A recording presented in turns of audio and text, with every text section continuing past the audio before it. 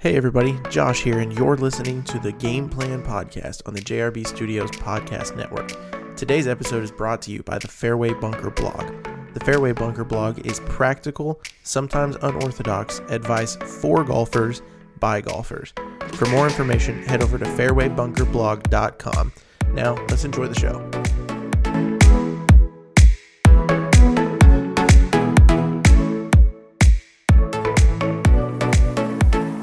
All right.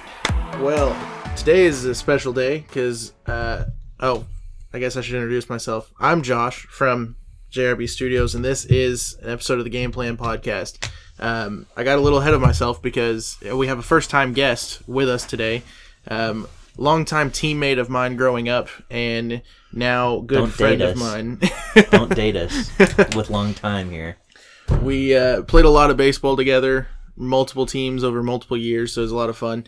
And now we play softball against each other as adults because we both have kids, and so, you know, that's what we do. So we play church league softball. So. Hey, you gotta live the glory days, man. That's right.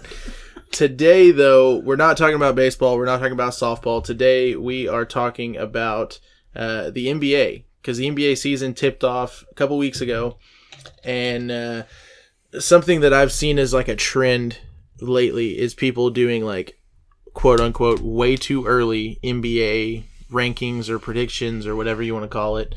And so we decided that we might as well do it too. So I think what we're going to do today is we have both listed out all of the major awards, none of those like ones that nobody really cares about, but all of the major awards in the NBA. Where you get a trophy that actually has some weight to it. Yeah. We've listed out all of the real awards.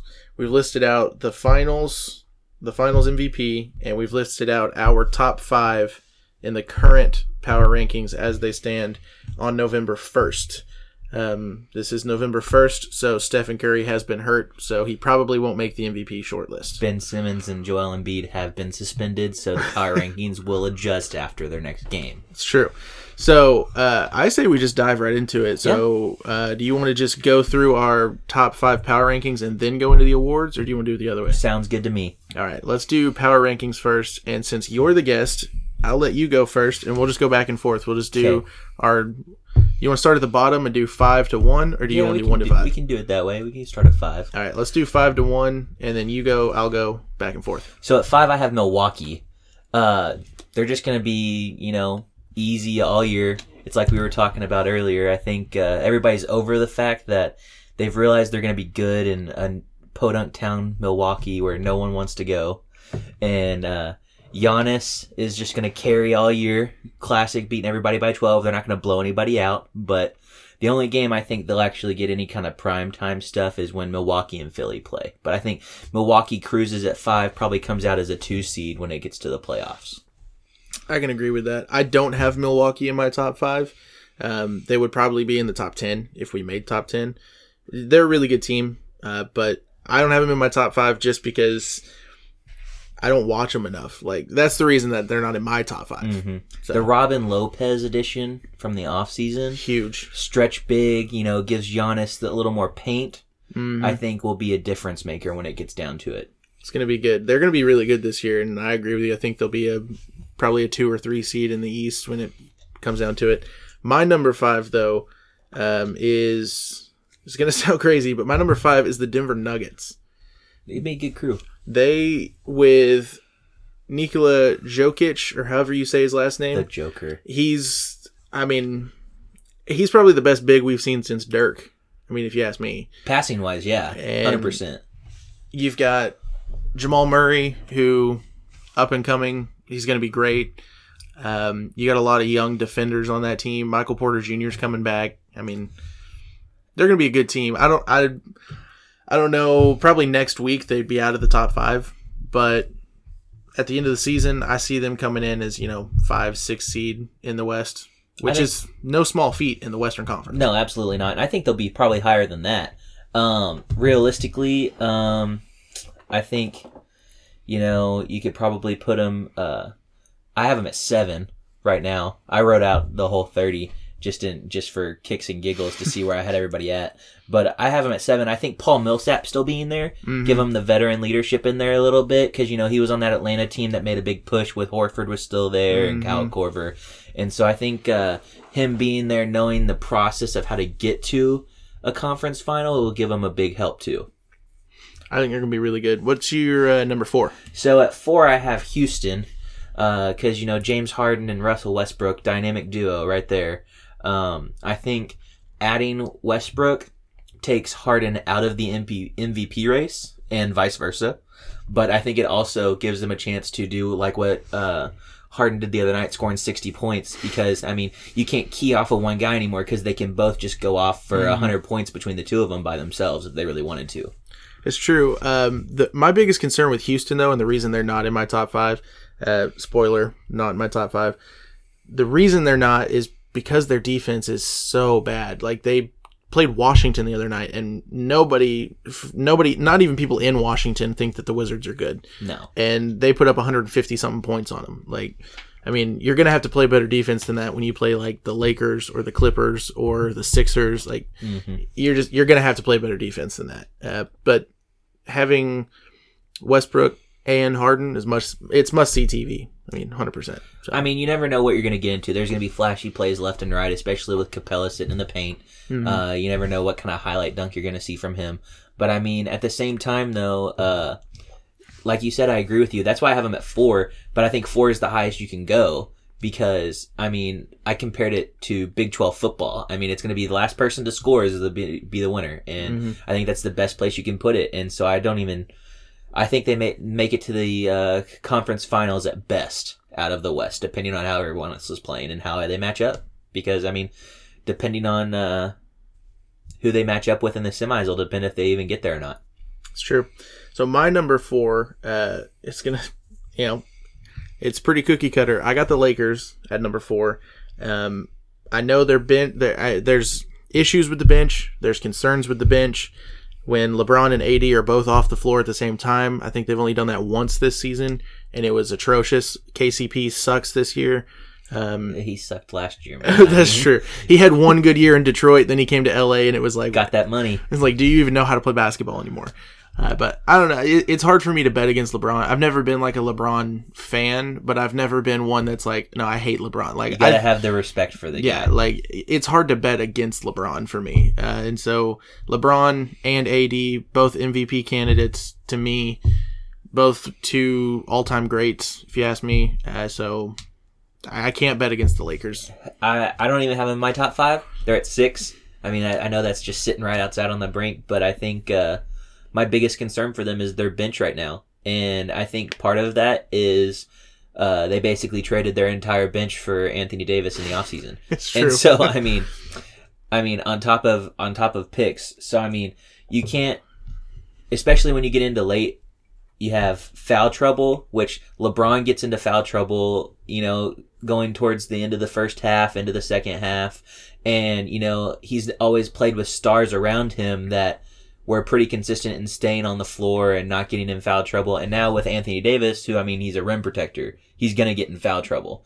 And so I think when you, especially get into the playoffs and you have people like the Clippers who are sitting there and Houston who are going to just be running at you at the lane and everything else, if you get both in foul trouble, they're going to run into that spot where both of them are going to be on the bench, and it's going to be hope for the best that we don't get too far behind before we run ourselves out of the game. I definitely agree. I think the Lakers, before the trade deadline, they're going to have to bring in at least one other, if not like superstar, at least an all-star. Because you got to have somebody when you got 2 guys in foul trouble. When your 2 best players on the floor are in foul trouble, you got to have somebody who can at least run the offense. And right now they don't. So I think with the way Washington is right now and with the way Bradley Beal is, I would be shocked if you don't see a John Wall trade to the Lakers, because you could get him cheap right now, and he'd be a good offensive weapon. Let LeBron not have to handle the ball for Los Angeles. And I think John Wall's attitude and personality and style, I think it would all be attractive to LA. And there were trade rumors about him going out there last year. And I think Washington's ready to get rid of his contract, let it become Bradley Beal's team, let it kind of center around him because of that animosity that they had forever. I think that'd be a trade deadline look that you might be looking for. That'd be huge. All right, who's your number 3? 3, I have the Clippers, and this is Clippers minus Paul George. As soon as you add in MVP candidate, possible, defensive player of the year, and then, most improved player from a couple years back, they're going to obviously push up the list. But, LA Clippers with Kawhi only, not counting like Montrezl Harrell, Pat Beverly, all these cats that are sitting down there. I think it's just an insane team that can score a lot of points. And the big thing that I think they do really well is they're going to stuff people on defense. Mm-hmm. They're higher up on my list than number 3, but once they get Paul George, they're going to be number 1, so it doesn't really matter. Exactly.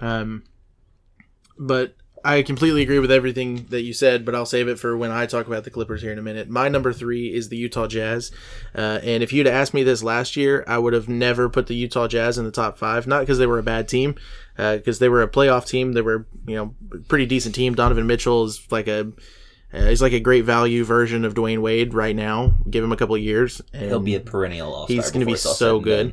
Rudy Gobert, best defensive player in the league, outside of Draymond, maybe. I think adding Mike Conley this season brings in a guy who is a proven defender, but also can give you 30 points if you need it. So, the Jazz to me are right now probably the second best team in the West. I don't know how it'll look at the end of the season, but but they're up there.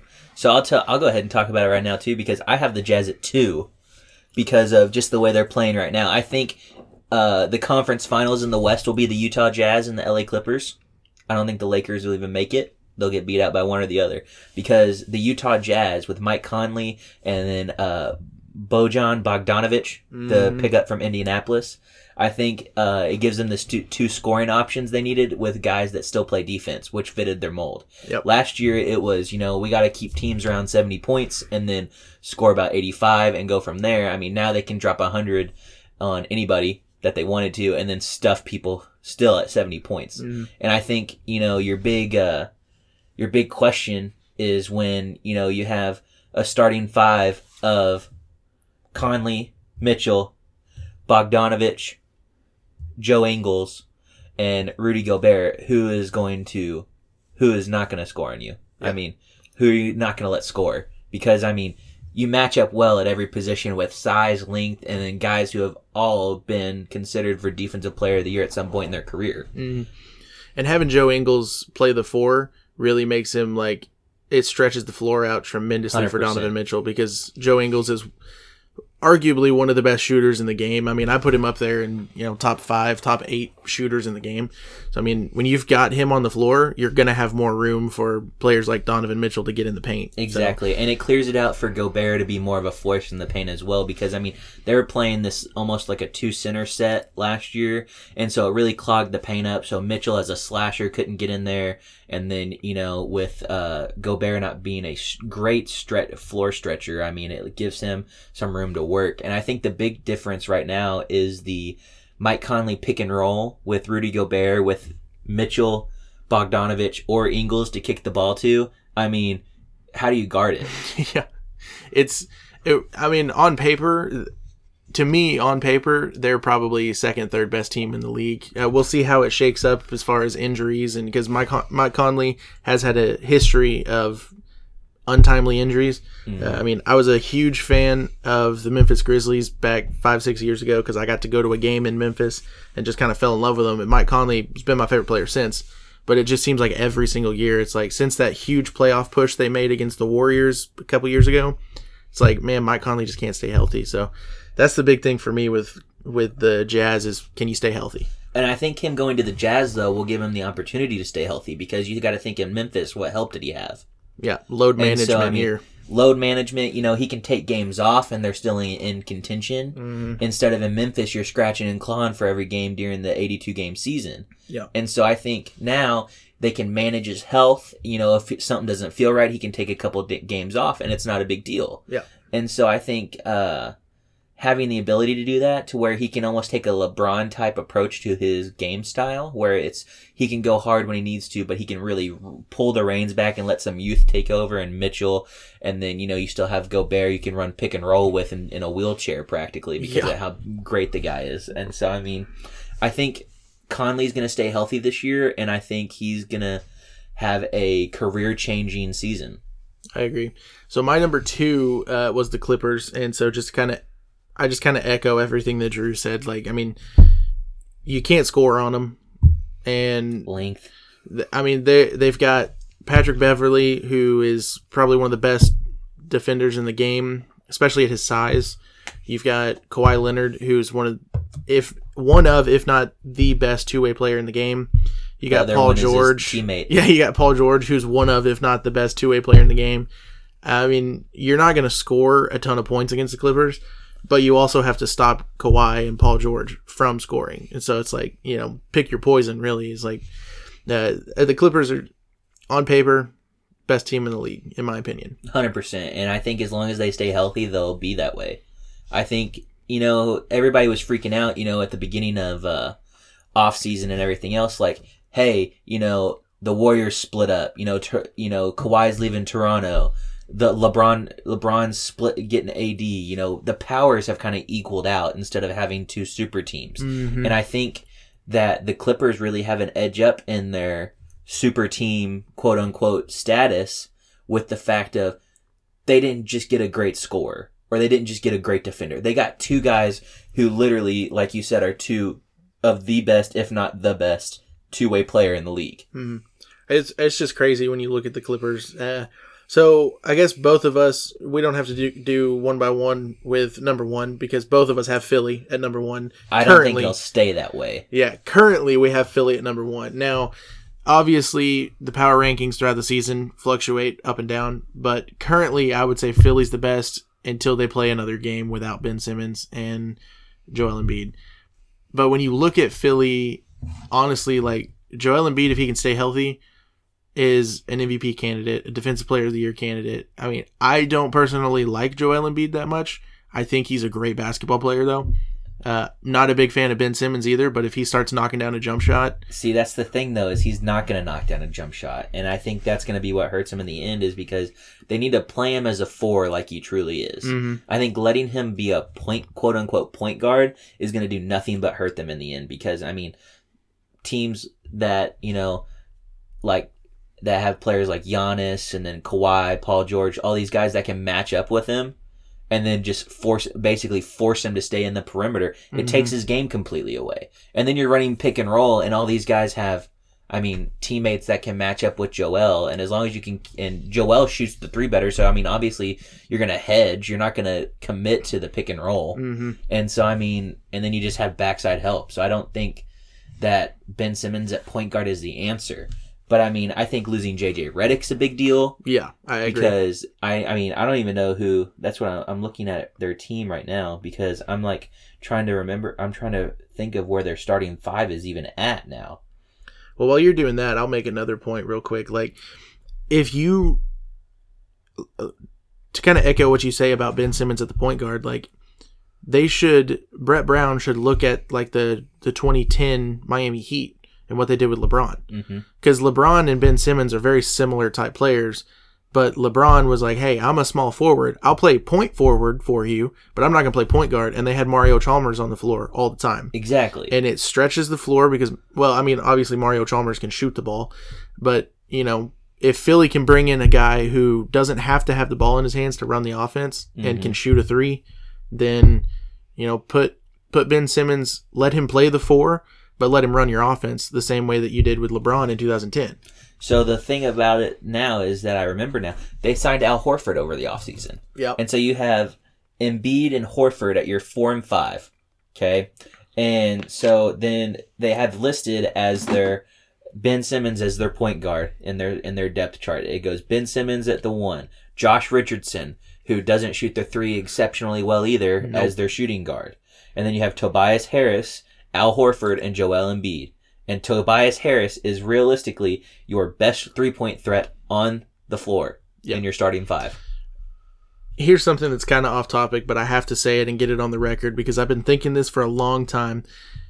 Tobias Harris, to me, is like a poor man's Carmelo Anthony. 100%. And maybe it's because I grew up watching Melo. Like, maybe Tobias Harris is better than Melo, but to me, like, Tobias Harris is just like a knockoff Carmelo Anthony.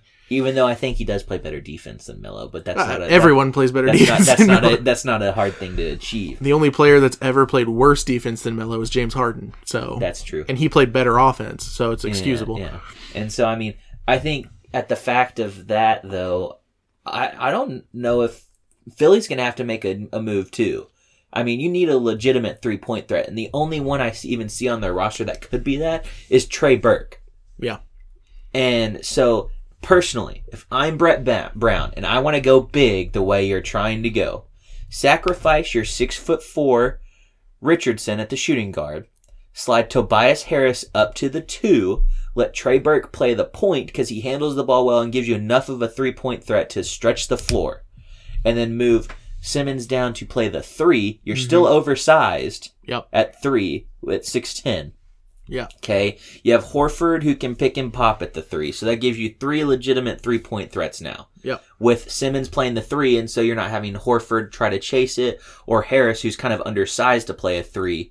Now he's an oversized 2. It's kind of the Klay Thompson syndrome. Yeah. And so, I mean, it gives you a better chance there, and then you get the ball out of Ben Simmons' hands as much to where he can backdoor cut, get to the paint, things like that, and then he can just go and bully 3s trying to guard him. Yeah, he's so strong. Like, he's strong enough. I think Ben Simmons might be one of the only players in the league that, I mean, there's a handful of players in the league that I would say could play all 5 positions on the floor. And I think Ben Simmons is one of them, minus his jump shot. Exactly. But, you know, he worked this offseason on his jump shot. He started this season knocking down a couple of jump shots. I don't know if it'll continue. It needs to for his career's sake. Even though he just got paid. Yeah, he did just get a lot of money. So we'll see what happens with the Sixers. Both of us have them at 1, but I don't think they'll stay there. All right, well, that is our top 5 power rankings as of right now. If you guys want to see the rest of our power rankings, just comment on this, send us a message, and we'll post some pictures of them because, I mean, we don't know what we're talking about, but we like basketball, so we talk about basketball. Just avid fans with strong opinions. That's right. Even though Josh will overrank the Mavericks just because he's a homer. That's true. Okay, yeah. Before we started recording, I told Drew it's very difficult for me not to put the Mavericks in the top 5 just because I'm a homer for Dallas. I love the Cowboys. I'm a huge Cardinals fan, but I also really, really like the Rangers. I like Texas. My whole family's from Texas. I can't help it. I hate Houston, though, so there's that.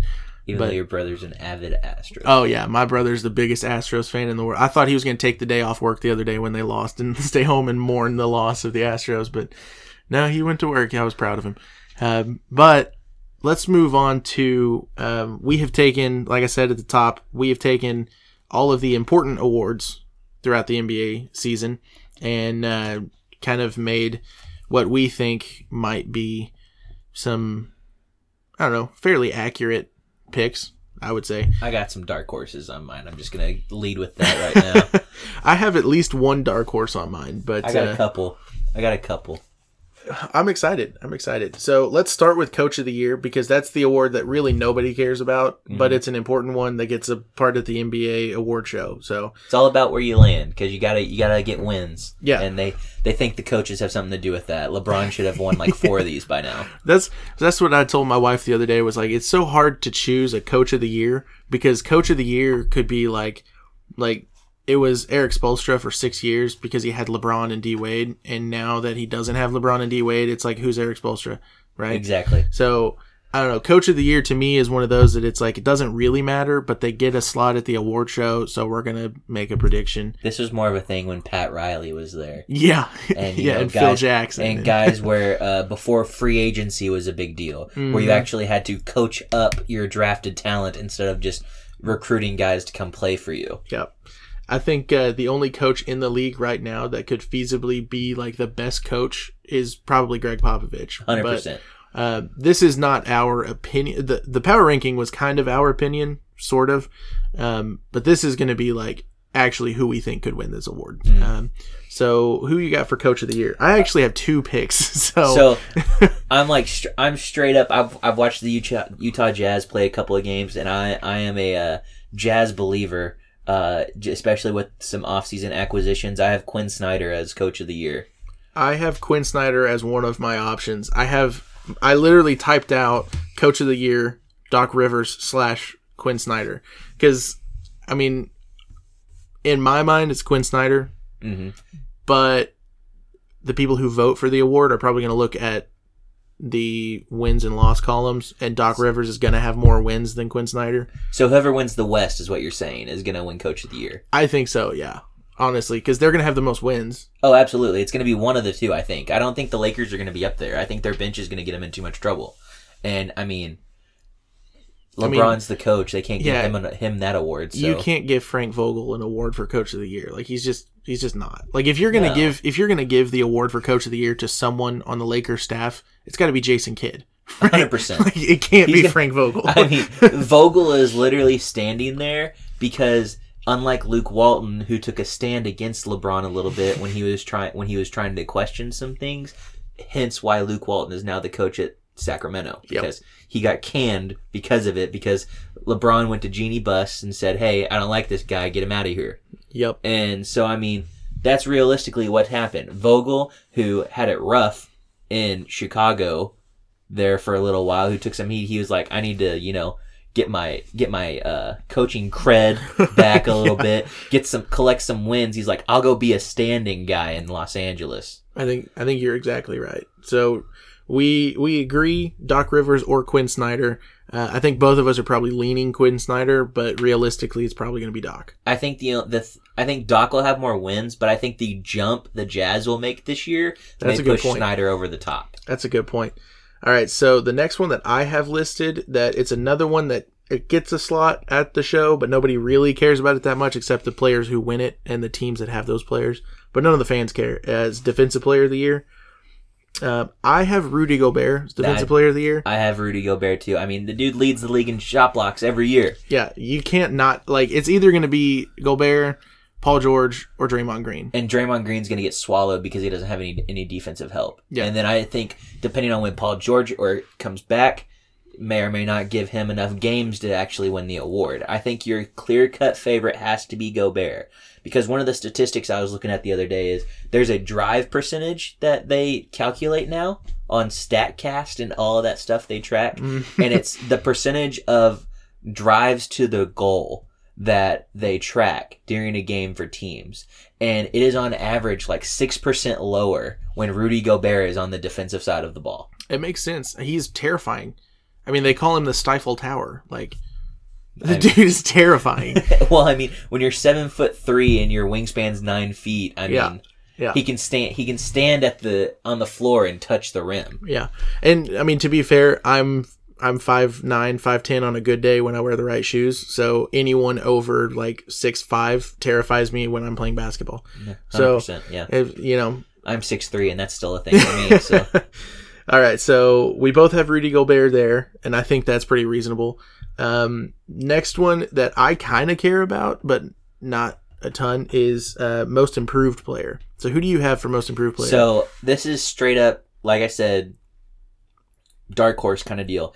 Shai Gilgeous-Alexander, who's now in Oklahoma City. He was part of the trade with Paul George. Mm-hmm. And so he's starting at the 2. He's traditionally a 1, but he's starting at the 2. He's learning from Chris Paul. He's going to have a lot of time at the 1 because we all know good and well Chris Paul is going to be on the move at the trade deadline.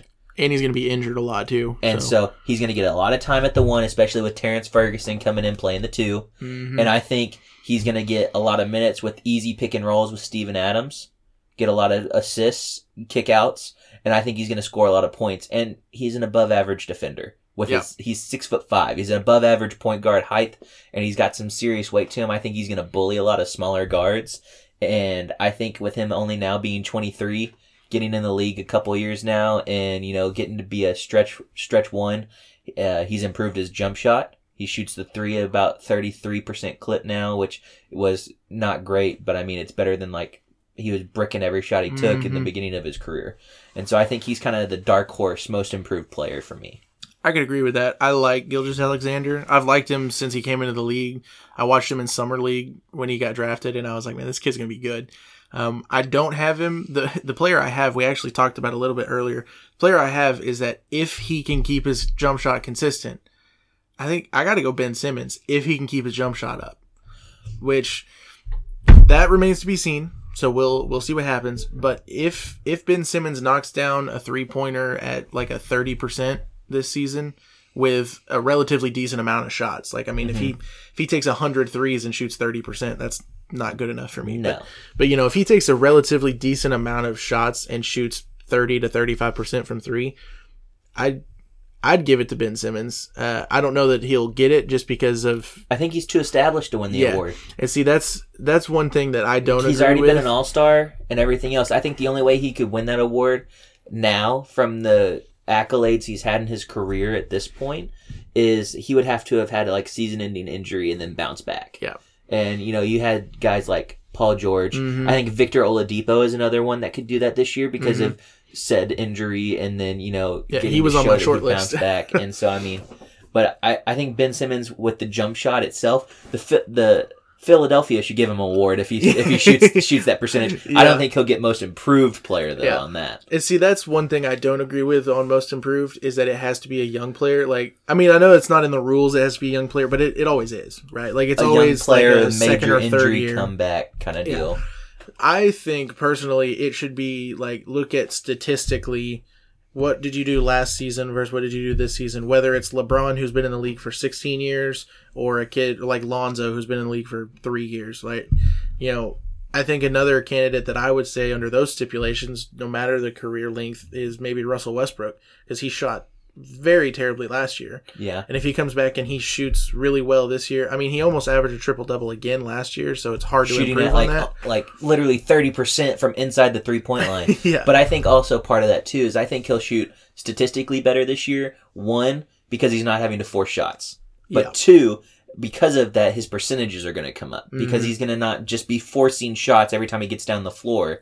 That I think with having Harden and, Eric Gordon and all those cats on there, they're going to really give him the chance to actually take open shots instead of just forcing a shot every time it gets to 10 seconds or less. And less shots, too, which is a huge factor in shot percentage because, like, I mean, you look at the amount of shots that the season that Russell Westbrook won the MVP, I tweeted, and one of my friends tweeted me back, and we kind of got into an argument, but I tweeted when Russell Westbrook won the MVP.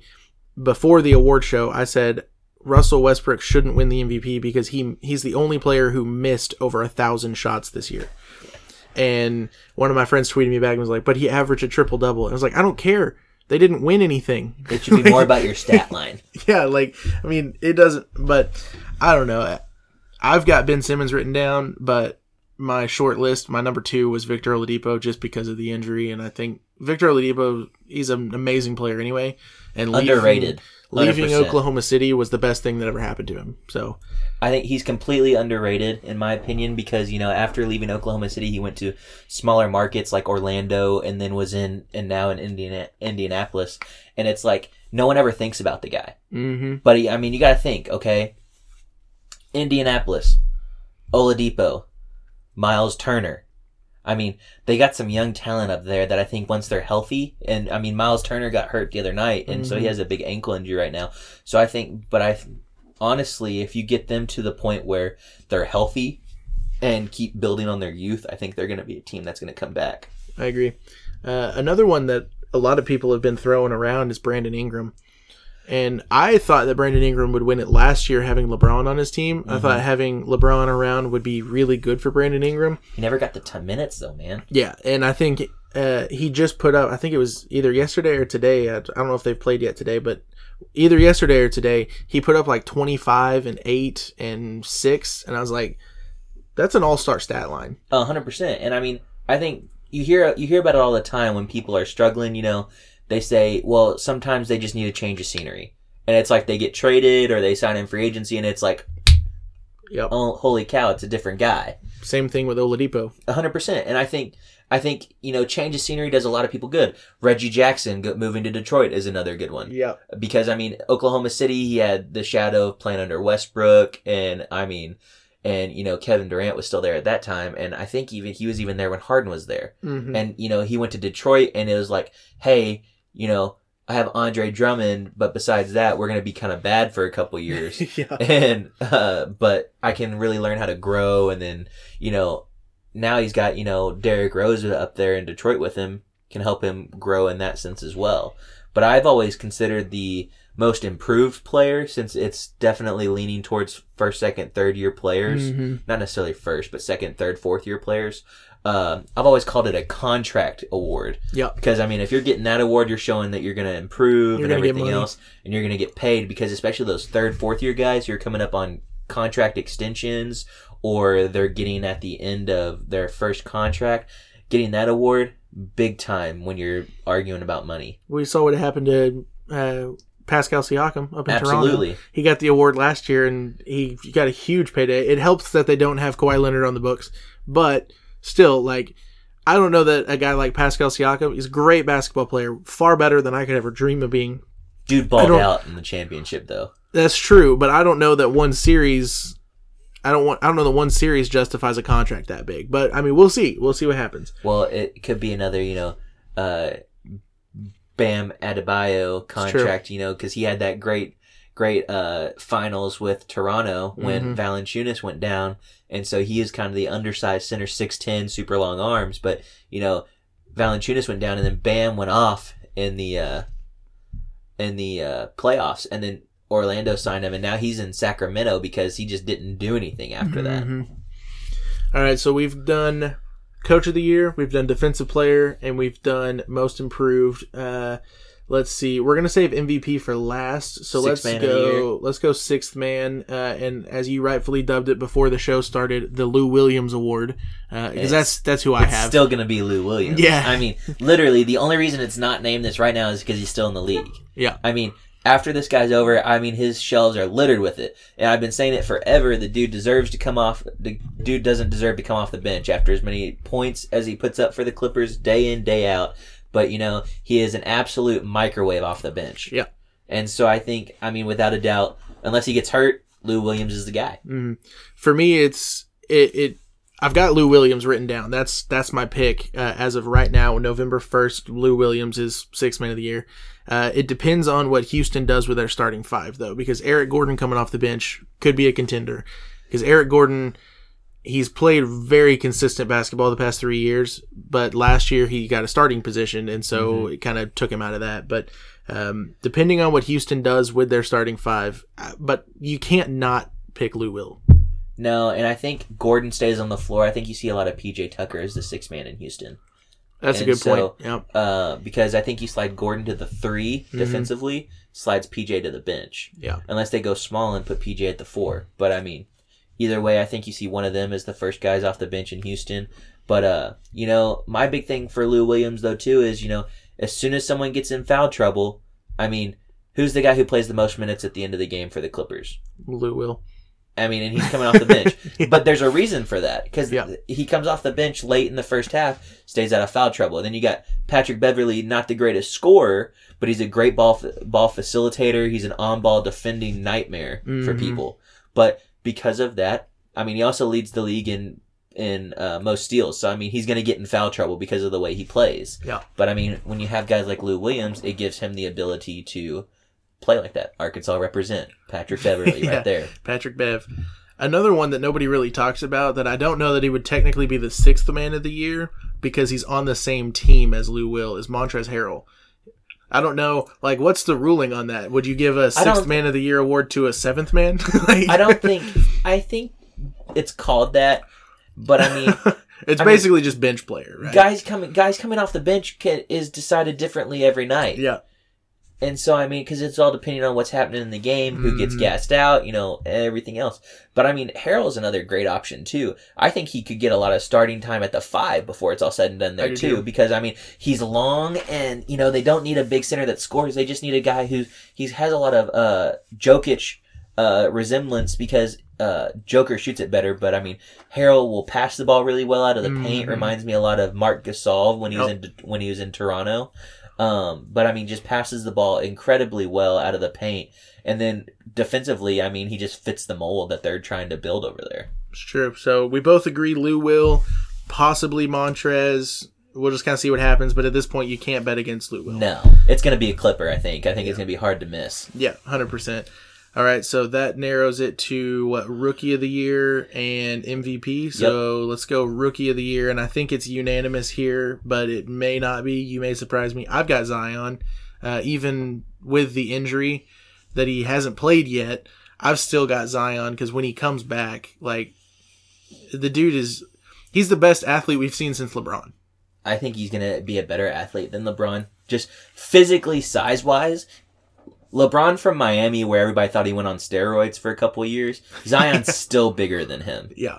Now, he's not cut like him, but he's just as stout as he is. And he's taller, faster, stronger. The only difference right now is Zion's going to have to do the same thing that LeBron did and develop a three-point shot. Yeah, learn to shoot the ball. And and he's left-handed, so I mean, it's just crafty, hard to guard stuff anyways. And I think that's part of why he can slash to the rim so well is because he's left-handed. People keep trying to push him left out of natural reaction. And he's like, okay, strong hand. Yeah, I'll go left because that's what I'm good at. I think if he bounces back from this injury the way that I think he will, he started shooting much better the end of last season at Duke, and he shot pretty well. I wouldn't say like exceptionally well, but he shot pretty well in the preseason and summer league. So, I mean, to me, he's not going to be a stretch 4, or if they play him at a small 5, if they run small, he's not going to stretch the floor because he's so ferocious in the paint. Like 100%. Like, if he catches the ball at the 3 and shoots a 3, it's going to be because he's wide open and nobody's near him, and like, why not? Right? Well, think of all the shooters around him, though. Yeah. I mean, he doesn't have to. Yeah. And that's the great thing they did with this trade, with the trade for Anthony Davis, is they got Ingram, who shoots the 3, Josh Hart, who shoots the 3, Lonzo, who's developed a better three-point shot. Much then better. You signed J.J. Redick. I mean, and Drew Holiday's no slouch from the three-point line absolutely either. not. And so, I mean, putting Zion on the floor with those guys, yeah, he's going to have to shoot a 3 every now and then to basically keep people honest. But besides that, the dude's going to go do what the dude does, and that's tear up the paint. Yeah, he's going to dunk it a lot. Like, yeah, and high percentage shots. Yeah, that lead to free throws, which he shoots at like an 80% clip when he's at Duke. So I mean, it's gonna do nothing but just add up quickly and heavily. I did not have him as Rookie of the Year though. I was about to say the only other one I could think of was maybe Ja Morant or maybe Barrett, but I have R.J. Barrett because unlike Zion, who got drafted onto a team that didn't finish well last year, but you know they made a lot of moves and got a lot of good players, and I think the Pelicans quietly could slip into the playoffs this year. I think as an 8 seed, I mean they're gonna get somebody really good and probably get just overwhelmed in the first round, but I think they could slip into the playoffs right there at the end, just depending if they stay healthy or not, because their bench is bad. Their bench is really bad. Yeah, their bench is like Laker bad. Yeah, it's probably worse than Laker bad, but I mean. But it's not because of just bad players, it's because of youth. And that's the whole thing in New Orleans. And so I think the best thing they did was buying into the youth and letting them go. And, you know, J.J. Redick's the oldest guy on the team, and he's 29 or 30 maybe. And so, I mean, he's going to be a great locker room leader guy, too, because he's super verbal and he'll, you know, keep people honest. But, I mean, think about how many Duke guys are there. Yeah. I mean, think about how many UCLA guys are there. Yeah. I mean, it's blue blood guys that are coming together, and I think it's going to be a really good turnout for them. I, on the other hand, though, had R.J. Barrett because of him being a Knick, he has no help. Yeah. Whatsoever. It's and all on him. It's like him and Julius Randle. Who has not played well to start. Yeah. Shout out Bobby Portis, who looks like trash right now, too. Go Arkansas. But we signed 7 power forwards in the offseason, New York Knicks, and then drafted R.J. Barrett, who should play power forward, who's now playing the 2. Yeah. But the guy is straight carrying his team right now, and I mean, so I was watching a clip of him the other day, because, you know, he's putting up, like, all-star numbers. He's realistically could be an all-star player this year because he's scoring a third of their points and getting the assists on basically all the other ones.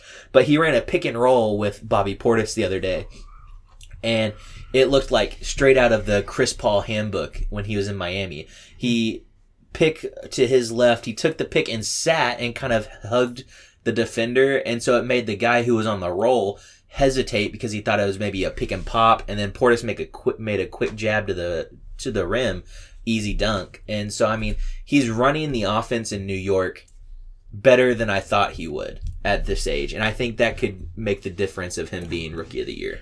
That's true. I hadn't thought about RJ Barrett, but I mean, you're right. RJ Barrett's running the offense, not like a first-year player. So that's kind of a dark horse pick, but it could be. I mean, could be legit. We'll see what happens.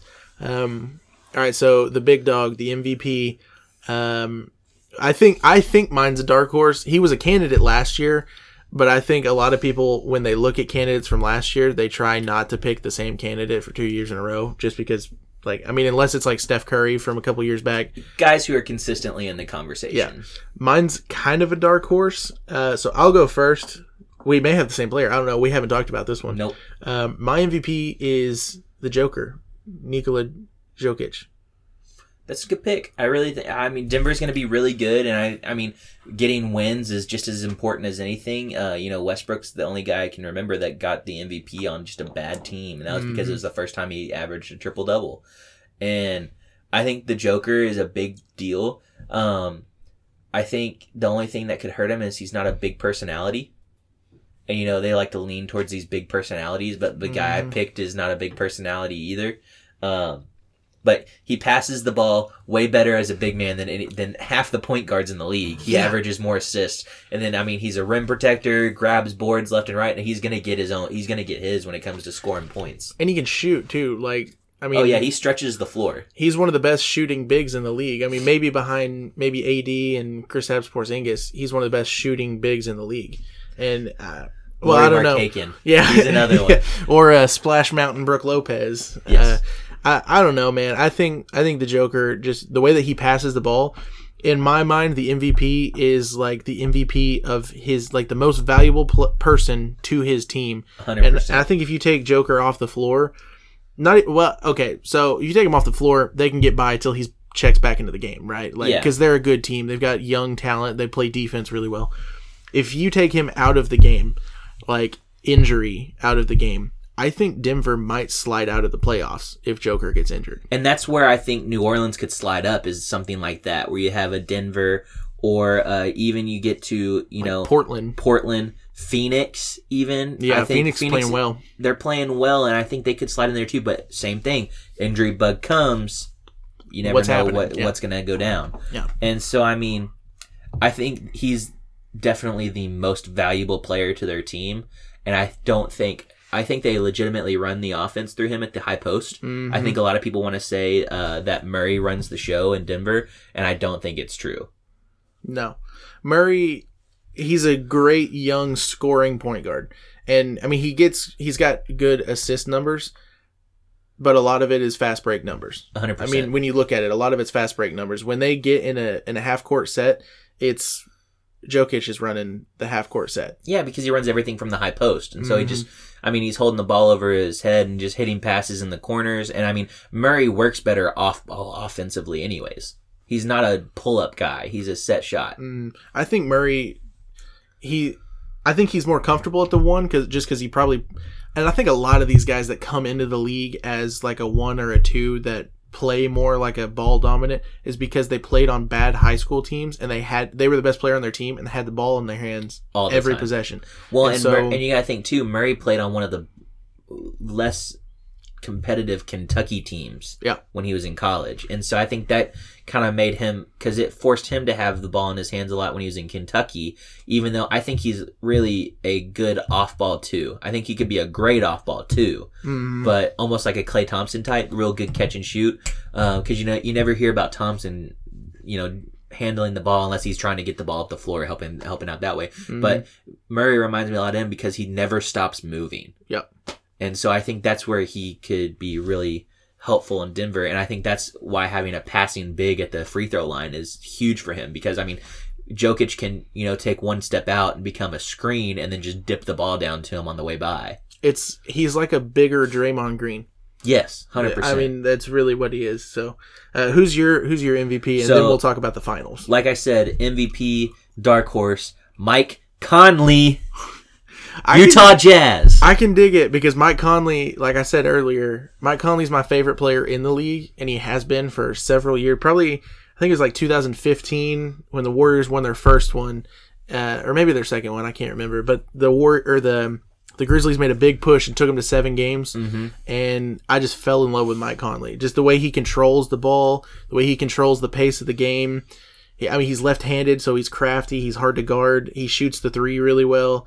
Mike Conley's my favorite player in the league. And so, same comparisons for what he's going to have to do, kind of like what we were talking about with Westbrook earlier. He's not going to have to force as many shots to score. In Memphis, he was the only guy. He can take some time off, so when he's on the floor, he's going to be at 100%. And so I think that's going to be the big deal for him. And then on top of that, he's going to have more options to pass the ball to. His assist numbers are going to go up, which means his shooting percentage is going to go down, which makes his overall shooting percentage better.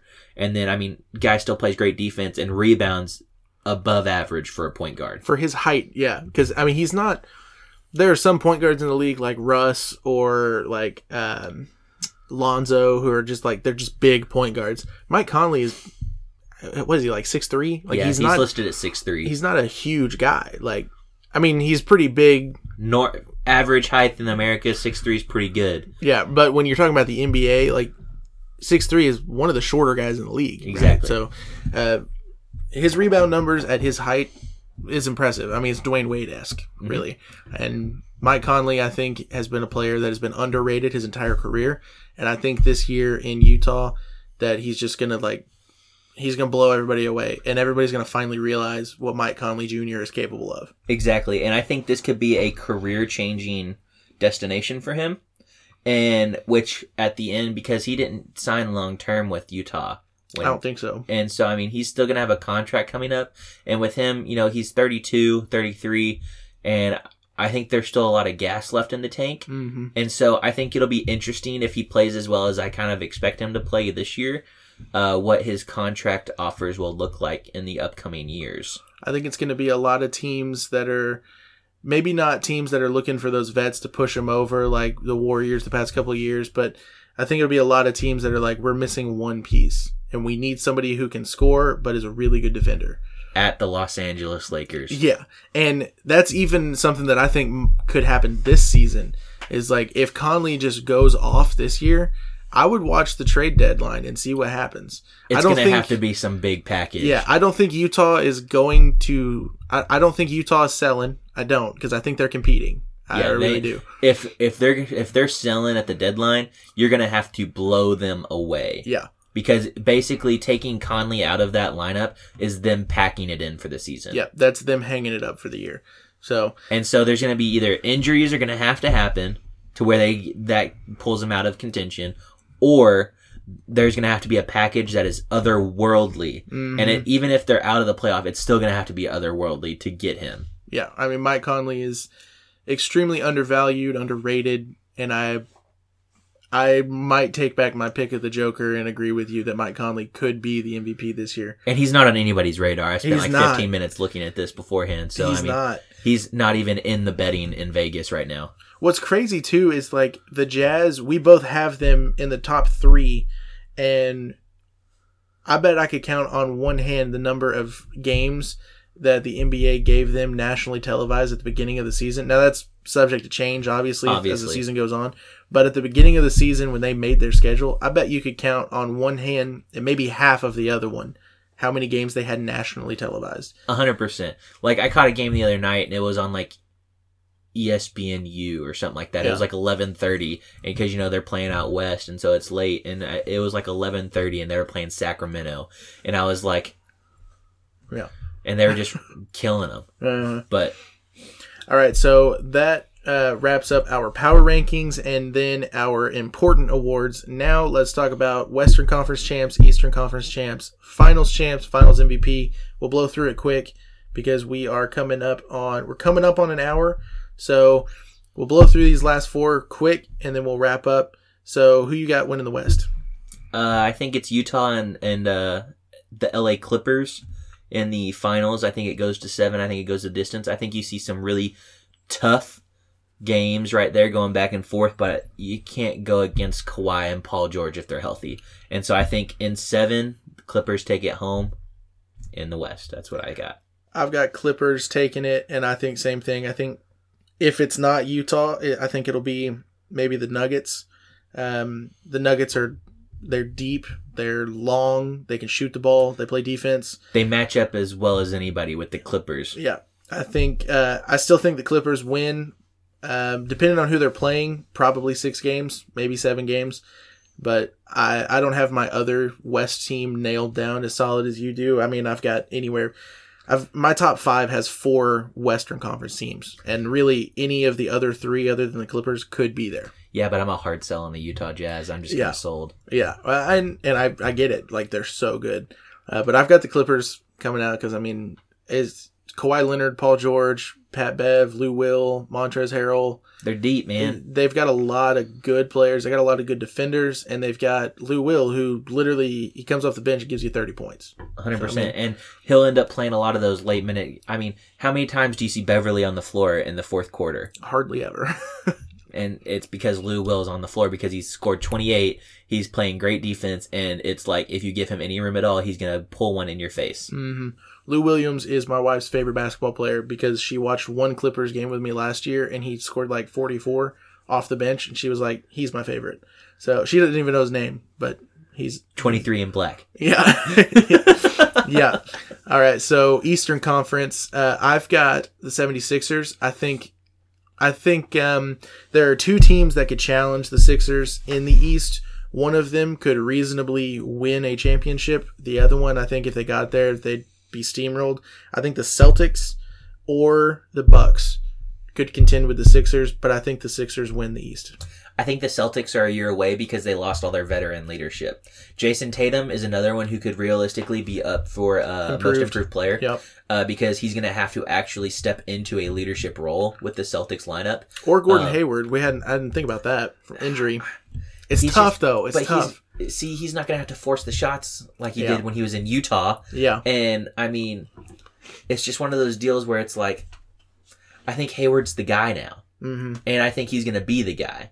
And so, at that point, you know, and it's kind of at this weird spot, too, because you have, like, Jaylen Brown, who's playing the 2, and then Hayward, who's playing the 3, and then Tatum playing the 4, but they're all 3 realistically 3s. Yeah. And so, it just kind of puts you in this weird spot. Like, I think Tatum's going to have to score 30 a game to carry them through. And then Jaylen Brown's going to have to go off. And, you know, Gordon Hayward's going to have to truly have to play well. And then Semi Ojeleye, that plays like the small center for them, he's going to have to play really well against Joel Embiid because, I mean, that's going to be the only way they dwarf them. But I think Philly just wears them down with their size before it's all said and done. I agree. That's why if the Celtics make it to the Eastern Conference Final, which I love the Celtics, I'm a big Celtics fan. When I started watching the NBA in 2008, that was when they had their big 3. And so I fell in love with Paul Pierce. I've been a Celtics fan since. Not as much as I love the Mavericks, but I do love my Celtics.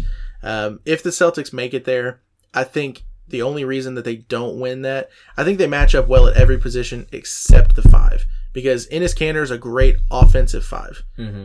But he's not great on defense. And I mean, he's average at best. Semi, who's the big man off the bench for them, I mean, he's small. He's 6'9". Yeah, he's small. So, I mean, and Joel Embiid is a big man. And so, I mean, that's gonna be the big problem. And I think the Celtics are a year away because I think I think this summer they'll be able to make a couple moves and really get back into good contention. I mean, Brad Stevens is the guy. He's such a good coach. I mean, I keep telling people all the time, you know, I think he should have been the next USA basketball coach because I think he has the mutual respect from all the players that Pop gets coming from the college ranks and having it and winning at Butler when he was at Butler and then coming to Boston and turning them around. Mm-hmm. And I think he should have been the next USA basketball coach, but you know, I don't get a say in that. Yeah, it's true. All right, so who do you got out of the East? I got Milwaukee out of the East. I think Giannis is a force to be reckoned with. Robin Lopez as the signing that we talked about earlier. Just, you know, brother of Brooke Lopez. I mean, I think he shoots the ball well and stretches the floor well enough that it's just going to be insane to guard. And I mean, you can't forget Eric Bledsoe playing point guard. Eric Bledsoe's He's a baller, man. He's underrated too. Well, I mean, when you're playing with Giannis, I mean, everybody on that roster is underrated. Yeah, Malcolm Brogdon's another one on that team that I think really could have a breakout year. He won Rookie of the Year, but it was a weak rookie year, really. Well, I mean, everyone thought Kevin Dunn was going to win that when he came out of Villanova that year, and then just didn't turn up. Yeah, is he still in Chicago now? He's one that I think he could turn it around. I haven't seen it from him yet, but Chicago's going to be a good place for him to actually get some minutes to try, though. Yeah, that's true, because Chicago has been rebuilding for about 6 years now. So they're forever going to be rebuilding. That's true. So you've got the Bucks and the Clips. Mm-hmm. I've got the Clips and the Sixers. So you go ahead and go first, tell your winner, and then I'll go. I think the Clips take it in 6, man. I think they're just going to be too much to handle. And I think the difference when you get into a lot of this stuff, you see a lot of 6-man, maybe 7-man rotations when you get into the NBA Finals. Mm-hmm. The Clips they're good. So deep. They're deep, 8, 9 deep, and will legitimately rotate people every time out, every free throw session to keep people fresh. And I mean, especially with having Kawhi and PG and, Pat Bev and Lou Williams, you're always going to have scorers on the floor. Mm-hmm. And so you're never going to have that lull that a lot of these teams run into. And so I think they just overwhelm people. And I say take it in 6 because, I mean, everybody gets a game at home. Yeah. Just because, especially probably the first one, because it's just overwhelming just with the atmosphere when you get down there in the first game. But after that, I think they handle business. Take it in 6. I've got the Clips in 6 as well. I agree with you. I echo everything you say. I don't think anybody. One, I don't think you can score enough points on them, and I don't think you can stop their scorers. I don't see it happening. I think with as deep as they are, it's going to be easier this year in the playoffs for Kawhi than it was last year in Toronto, because Toronto, pretty much the entire playoffs, they ran, a 7-man rotation? If that. This year in LA, he's going to have 8, possibly 9-man rotation all the way through the playoffs into the finals. And so he's not going to have to play as many minutes. He's going to play the big minutes, but he won't have to play. But he'll be 100%. Yeah, he won't have to play 45 minutes a game, And so I think having one of, if not the best 2-way player in the game fresh every time he's on the floor, you can't bet against the Clippers. And you can echo that with Paul George as well. It's true. I'll go ahead and tell my finals MVP and then you can tell yours. I'm talking up Kawhi, but I have Paul George as my finals MVP. So do I. Because I think Kawhi will carry the scoring in the finals, but I think that Paul George will also, I think he'll be 23, 24 points a game in the finals, and I also think that he'll be so good defensively that you can't, he'll guard their best player. Whoever they're playing in the finals, he'll guard their best player. I don't think if it's Milwaukee, he'll guard Giannis. I think Kawhi will be on Giannis, but I'll agree with you on a lot of that. But I think Paul George will score a lot more than you think he will when it matters.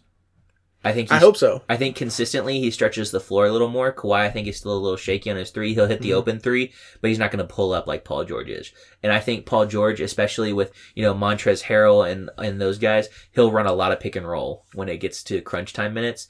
And which, obviously will open up Kawhi for mid-range dump and goes. But I think Paul George offensively will take more of a burden on that than Kawhi will, and I think that's where Kawhi would rather be. I think he would rather be a second option offensively. I agree. To where he's not touching the ball every time, and I think him doing that, it'll raise his defensive level back up to where it was when he was in San Antonio. I could agree with that. I think a lot of the Clippers remains to be seen when PG comes back, because the way they're playing right now, Kawhi's their number 1, 100%. Just like it was in Toronto. Yeah, and if Paul George, it depends on what Doc wants to do when Paul George comes back. Because if Doc keeps it the way that they're running now and has Paul George as the number 2 option, which I think Paul George would be fine with, he was the number 2 option in OKC for a year. So, I think he'd be okay with that. Was committed to staying there until league MVP guy who just won a ring for Toronto, he calls and how do you say no? Yeah, exactly. I don't know. I think I think, to me, the most I see Paul George averaging points-wise in the finals is like 26, maybe. 26, maybe 27. And I think Kawhi is probably close to 29. But I think that's just because Kawhi plays big in the big moments. I can agree with that. I think you could see a couple of games, though, where Paul George really takes over. Maybe a couple 40 points. 35, 40 points a game. And, just kind of goes in a heat check situation and just completely takes over. And then Kawhi will willingly, because unlike a lot of guys in this league who are worried about getting their shots up, he'll see his teammate like that and he'll be like, great, I'll play defense and just keep kicking you the ball. Yep. I agree. All right, so to recap, we won't go through everything, but to recap, we both have the Clips winning in 6, and we both have Paul George. We agreed on a lot of the awards, not all of them, but several of them. And for the most part, we had the same teams in our power rankings. Little difference in position-wise there, but mostly agreed. And I had the Lakers. You didn't. You had Houston instead of the Lakers, which I can agree with. But for the most part, I think either one of these lists could be accurate at the end of the season. I 100% agree. So, I mean, obviously, you got to depend on injuries, especially when you're only carrying 14 on a roster. You have a couple guys go down. I mean, that's the season-changing stuff. But, I mean, like, the big thing to watch for, I mean, Denver, I had 7. You had them up there closer in your top 5. And then, obviously, out of the West, San Antonio, you can never count out either. That's true. And so that's true. I was thinking about that earlier when I was going through and writing out my top 5. I was thinking, man, San Antonio's a good basketball team. But it's weird, though, because, like, San Antonio, you can't ever count them out because of Pop. Like, it's different when you look at, like, the Clippers. You can't bet against the Clippers because of Kawhi. Yeah. When you look at San Antonio, it's hard to bet against the Clippers or bet against the Spurs because of Pop. Because he's the best coach in the league. Yeah. Possibly one of the best coaches ever. Like, I mean, he's up there, top 3, top 5 best coaches ever. Oh, he's within the top 3. Top 5, I think, is almost disrespecting the guy. That's true. So, that's why I said top 3 first. here's my question for you, though, real quick. If you had to go all the way out to 30, where would you put the Warriors right now in their current state? Right now, currently, D'Angelo Russell's your best player. I don't know, man. Mid-20s. I 23. Put him at 21. I put him at 21. I mean, 23, 24, or somewhere mid-20s. Because, I mean, D'Angelo Russell... Sorry, I can't talk. D'Angelo Russell is no slouch. Like, I mean, he's a great ball player, but he's not Steph. He's not Clay. He's not KD. He's not DeMarcus Cousins. I mean, you lost a lot of firepower this offseason. And now with Steph getting hurt, I didn't even have him in the top 10 with Steph. Just because they're so young and with no Clay. And they lost all their depth. Yeah, I mean, their bench, everyone on their team is young. Like, everyone.